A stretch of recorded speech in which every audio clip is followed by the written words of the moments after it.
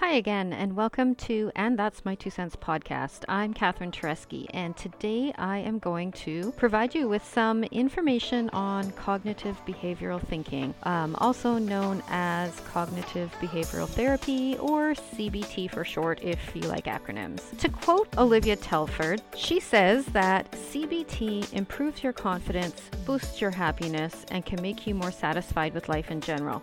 If you've been feeling stuck lately and aren't sure how to move forward, CBT will give you clarity. You'll understand yourself better, move on from your past, and look toward a brighter future. So now if that didn't rope you into listening to this, then I don't know what will, because it sounds awesome, right? I mean, it sounds awesome because it really is. So if you listened to my episode on insomnia, you would have heard me raving about cognitive behavioral thinking and how it actually helped me with getting back to sleep when I would wake up in the middle of the night. I also included a link to the book that you could purchase that explains it in more detail. Plus, this book includes some exercises that you can try in various areas that you may struggle in, or maybe you want to do the exercises in all of the areas. It's really up to you. But basically, there are ways you can train your brain to think differently, which can drastically improve your life overall. So if you purchased it and you read it, then you will understand everything I'm about to say in this episode. But if you didn't purchase it, you still can. You can just click on the link below in my show notes or go right over to my episode on insomnia, which was, I think, episode 3, and click the link in the show notes there. And if you didn't buy it and you don't want to buy it, that's totally fine too. Listening to this will give you kind of the gist of it because I did read the book because I definitely have to practice what I preach. So I'll give you the Coles Notes version in this episode. And if you don't know what that means, then just Google it. I mean, for me, I associate it with an 80s thing, but it was likely a 70s thing too, or maybe even a 60s thing. I don't know. All I know is back in the 80s, the Coles Notes books were what got me through high school because we didn't have the internet back then. I mean, I do enjoy reading, obviously. I've done a lot of it lately, and I'm always including links to books in my podcast, but I don't enjoy reading books that I'm not interested in. I would find that I would be reading, and then I would reread the paragraph, and then reread it again, and like the same paragraph over and over and not retain a single thing because I just wasn't interested. So I definitely needed the Coles Notes books. But anyhow, that was then. This is now. But also speaking of then, there's a really interesting fact that I found out about CBT, that it actually started back in the 1950s and 1960s. Like, it's not new. Yet I hadn't really heard of it until I was in the Health Science Center Insomnia program. Or, I mean, maybe I did hear about it, but I don't remember, or I just can't recall. But I mean, really, they should teach this shit in school because instead of, I don't know, Shakespeare or the periodic table or all these things that you learn that I've never really had to refer to that I can recall since I graduated in 1990. But I think this would definitely be a life skill worth teaching. Now, keep in mind, I am not an expert in CBT, nor am I a medical professional, but I have tried it and I have had success with it. And therefore, I felt like this was definitely something worth sharing with you. Anyway, back to the book. Sorry about that. So the book that I read and that I recommended is called Cognitive Behavioral Therapy by Olivia Telford. And I want to read part of the introduction to you because I think it really sums up the benefit of CBT really well. I mean, way better than I could. So here it goes.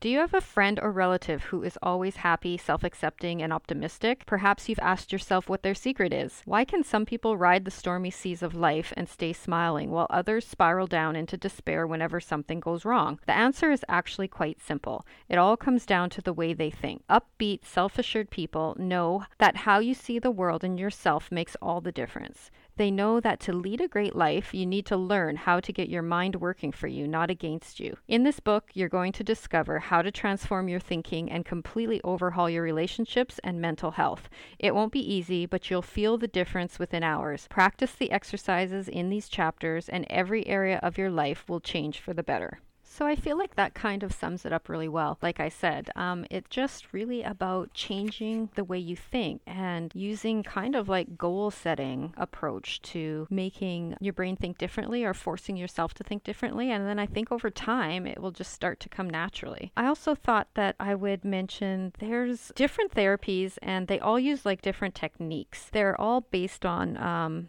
different types of treatments. There's certainly multiple different ways and techniques that are used, but they all have a few things that are basically in common. So they all encourage clients to identify their negative thought processes. They all teach clients to become their own therapists, and they all encourage a pragmatic goal-setting approach to behavior change. Basically, in the book, you'll use like a different variety of all of the techniques based on those different therapies, but they all kind of fall under, shall we say, that one big umbrella that is CBT. So speaking of all the different therapies, I want to let you know that the list of things, or the areas, I guess, that CBT could possibly help you with are depression, anxiety, OCD, phobias, stress, addiction, and procrastination. To be super clear, the book also mentions quite often that while self-help guides such as CBT can actually be helpful in those areas, they're not a substitute for urgent medical care. So if you suspect you have like depression or severe anxiety or phobias that are seriously affecting your life, thoughts of harm or maybe even suicide, like you need to just reach out to a doctor or therapist as soon as possible and not jump into this straight away. But so just to be cautious about that yeah, this is helpful, but not a substitute for medical care. CBT is not just like this magical cure. It definitely requires effort on your part. So you'd have to work through the technique either alone or with somebody else, and you really have to put in the work or you're not going to see any results. So simply reading the book isn't going to change your life, but if you read it and you start to learn it and you start to understand the basic concepts and just commit yourself to practicing them, it'll definitely take time to change your thought patterns, of course, because I mean, you've been conditioned into these thought patterns for your whole life. But if you do it, you will see success. But breaking habits is definitely hard to do. So we all know that. Anyhow, just making that clear that you really have to put in the effort if you want to see the results. Also,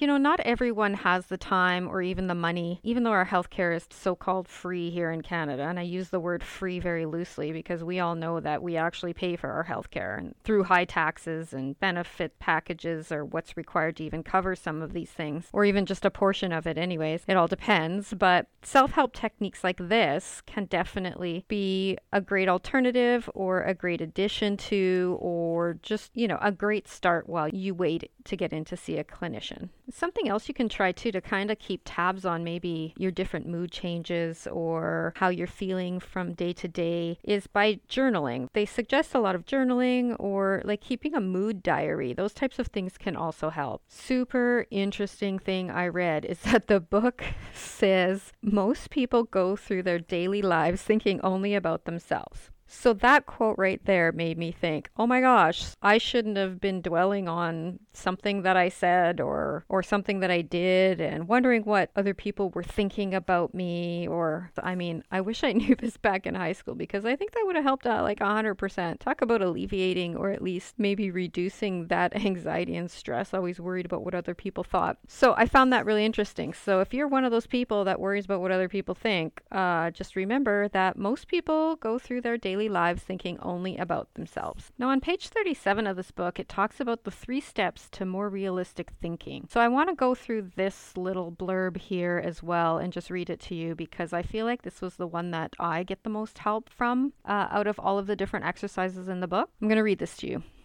Story time again, I'm sorry, but here it goes. You're about to learn a popular CBT technique that will let you take back control of your thoughts. It's called cognitive restructuring. Cognitive restructuring isn't about living in denial or wishing your problems away. You don't have to force yourself to think happy thoughts all the time.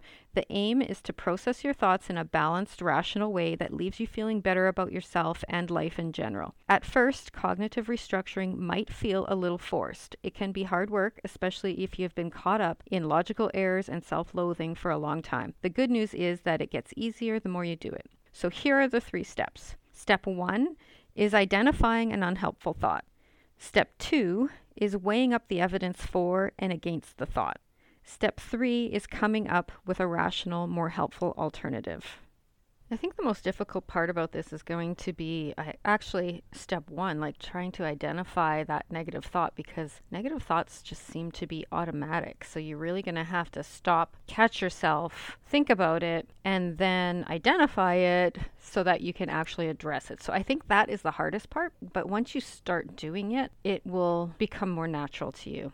I want to run through one example to kind of show how it works, I guess. So this is an example that I found online, that the thought that you have is that I'm going to mess this up. With the thought, I'm going to mess this up, it's based on somebody who's about to do work presentations. They're having this thought that they're going to mess it up. You go through that next step of the evidence for that thought. So what is the credible type of evidence you have for that thought? In this example, they say that one of the thoughts would be, I made a mistake early on that set this project back a few weeks. I don't have strong skills as a presenter, or I've never done this big of a project on my own before. So that being the evidence for that thought that you had, the evidence against the thought is what you want to come up with next. So in this example, a few of the thoughts that you might have that's evidence against that. One is, my manager and I discussed the timeline of the project and came to an understanding. 2, I've been practicing my presentation for over 2 weeks and have practiced in front of a coworker who gave me some helpful feedback. And 3, I know the topic, so I should be able to answer any questions that come up. So your last step is to come up with a rationale or a better way of thinking. Kind of be a judge or pretend that you're doing this for a friend. So the type of feedback that you would give a friend, or the type of suggestions you would maybe make to a friend instead of to yourself. So for instance, one of the things you could say was, I've made mistakes, but in general, I work very hard. Another thing you could say to yourself is, I'm genuinely trying my best. And another way of looking at it, and something you can say, is like, I've gotten good feedback so far, and my manager trusts me to do this. Basically, you go from having this thought that you're going to mess things up to thinking more along the lines of that, in general, you're a hard worker, you're trying your best, and you've gotten good feedback, and that your manager trusts you. So those types of things can actually just maybe alleviate some of that anxiety and feel a little bit better about this presentation or this work project that you're about to do. So that's just an example. Chapter 4, which is CBT for insomnia. I mean, of course, I knew there was going to be a chapter on that. And after I read that section, it's definitely all of the things that I have learned through the years of struggling with the insomnia and through that Health Science Center insomnia program. So another good chapter in there for me. Chapter 8 in this book is called Releasing Regret and Getting Over Guilt Using CBT. Who doesn't think about mistakes that you've made in the past? We're all human, right? I mean, I've made many, many mistakes. I even have a tea towel that I got for a gift one year that says, I've learned so much from my mistakes that I'm thinking about making some more. So anyhow, it just shows you that I've definitely made mistakes and not happy with some of my past choices. But anyways, the chapter actually looks at how CBT can help you move past those feelings of guilt. If you leave those, they'll just eat away at you. So you have to learn to just let it go, learn from those mistakes, and just kind of think differently about your past. Because everybody makes mistakes. I mean, we all have our faults. Even like super kind, patient, and moral people have made poor choices. They also say that hurting other people is actually part of being human, but the CBT will help you understand where the guilt and regret come from, help you to move past it, and how to maybe avoid making bad choices in the future. Just remembering how to react to events is just as important as the event itself. So since everybody makes mistakes and has guilt about their past, I thought that this was an important chapter to kind of highlight in this podcast because, sometimes you've done something wrong or you feel really bad about something and you just like beat yourself up over and over again because you feel like you need to feel guilty forever and you need to punish yourself because of something that you've done. But in reality, they say that guilt is actually healthy in small doses. So it's kind of like a warning sign that is letting you know that you've maybe violated your own moral code. So when we feel guilty, we know it's time to make amends and apologize if appropriate. And that feeling guilty for a really long time doesn't benefit anybody. So you can't go back and change the past or what you've done or the mistakes that you have made. But if it warrants an apology, you can certainly do that. And that will make you feel a whole lot better. Admitting that you have made that mistake can actually make you feel a whole lot better and maybe lift some of that weight on your shoulders. And know that no one is perfect. And the sooner you realize that, the happier you're going to be. Like, you wouldn't expect your family and friends to behave impeccably at all times. times, right? And forgiving yourself for the mistakes or the action that caused this guilty feeling is not letting yourself off the hook, really. On some level, you might think that it's allowing yourself to be totally fine with the things that you've done, when it's definitely not that at all. You can recognize when you've done something wrong, you can totally learn from it, and then you can move on. There's nothing wrong with releasing your guilt, and it doesn't mean that you approve of what you've done. It just means you're not going to give it too much time and attention, because it's just going to make yourself miserable. And always remember that nobody's perfect. Now, CBT is actually action-oriented, and it encourages you to make amends if you have made a mistake, if possible. So let's say you had an argument with a friend or maybe a coworker or something like that, and you feel like the issue never actually got resolved. So you could totally call them up and apologize. And they do say that when you do apologize, though, that it's important not to make it about yourself. So don't try to give excuses for why you behaved that way or try to, explain it away. Just tell them that you're sorry, that you regret it, and that maybe you'll never do it again, depending on what the situation was exactly. But note that no one actually has to accept your apology, and sometimes people won't, and that's why you really have to just rely on yourself to get that closure, because you're not always going to get that from somebody else. And then that's okay, and don't be surprised if the other person sometimes might even say to you, I don't know, you have nothing to worry about. I didn't think it was that big of a deal, because you might find that you've totally blown this incident out of proportion, which I am guilty of, done it before. And I've really learned to just go to that person and say, I sure hope you didn't think this, or I want to apologize for that. And in fact, almost every single time they're kind of like, no, I didn't think of it that way. I didn't take it that way. Or some of them will just be like, I don't know what you're talking about. I completely forgot about it altogether. So I just wanted to mention that because it's a nice little reminder that the world doesn't revolve around you. The world doesn't revolve around me. And what I thought was something that went wrong actually didn't. It was really no big deal. So it was just me making things dramatic and overreacting when it didn't need to be at all. But had I not gone to them to apologize, I wouldn't have known that, and I probably would have stirred it into even more than it was at the moment that I actually approached that person to apologize. So just remember that. Don't stew on it. Just say something, because it could totally alleviate all of that additional stress and anxiety. Now, I was thinking of wrapping it up right about here, but I really wanted to talk quickly about the one section that's called Practical Tips to Becoming More Assertive. So it's about saying no.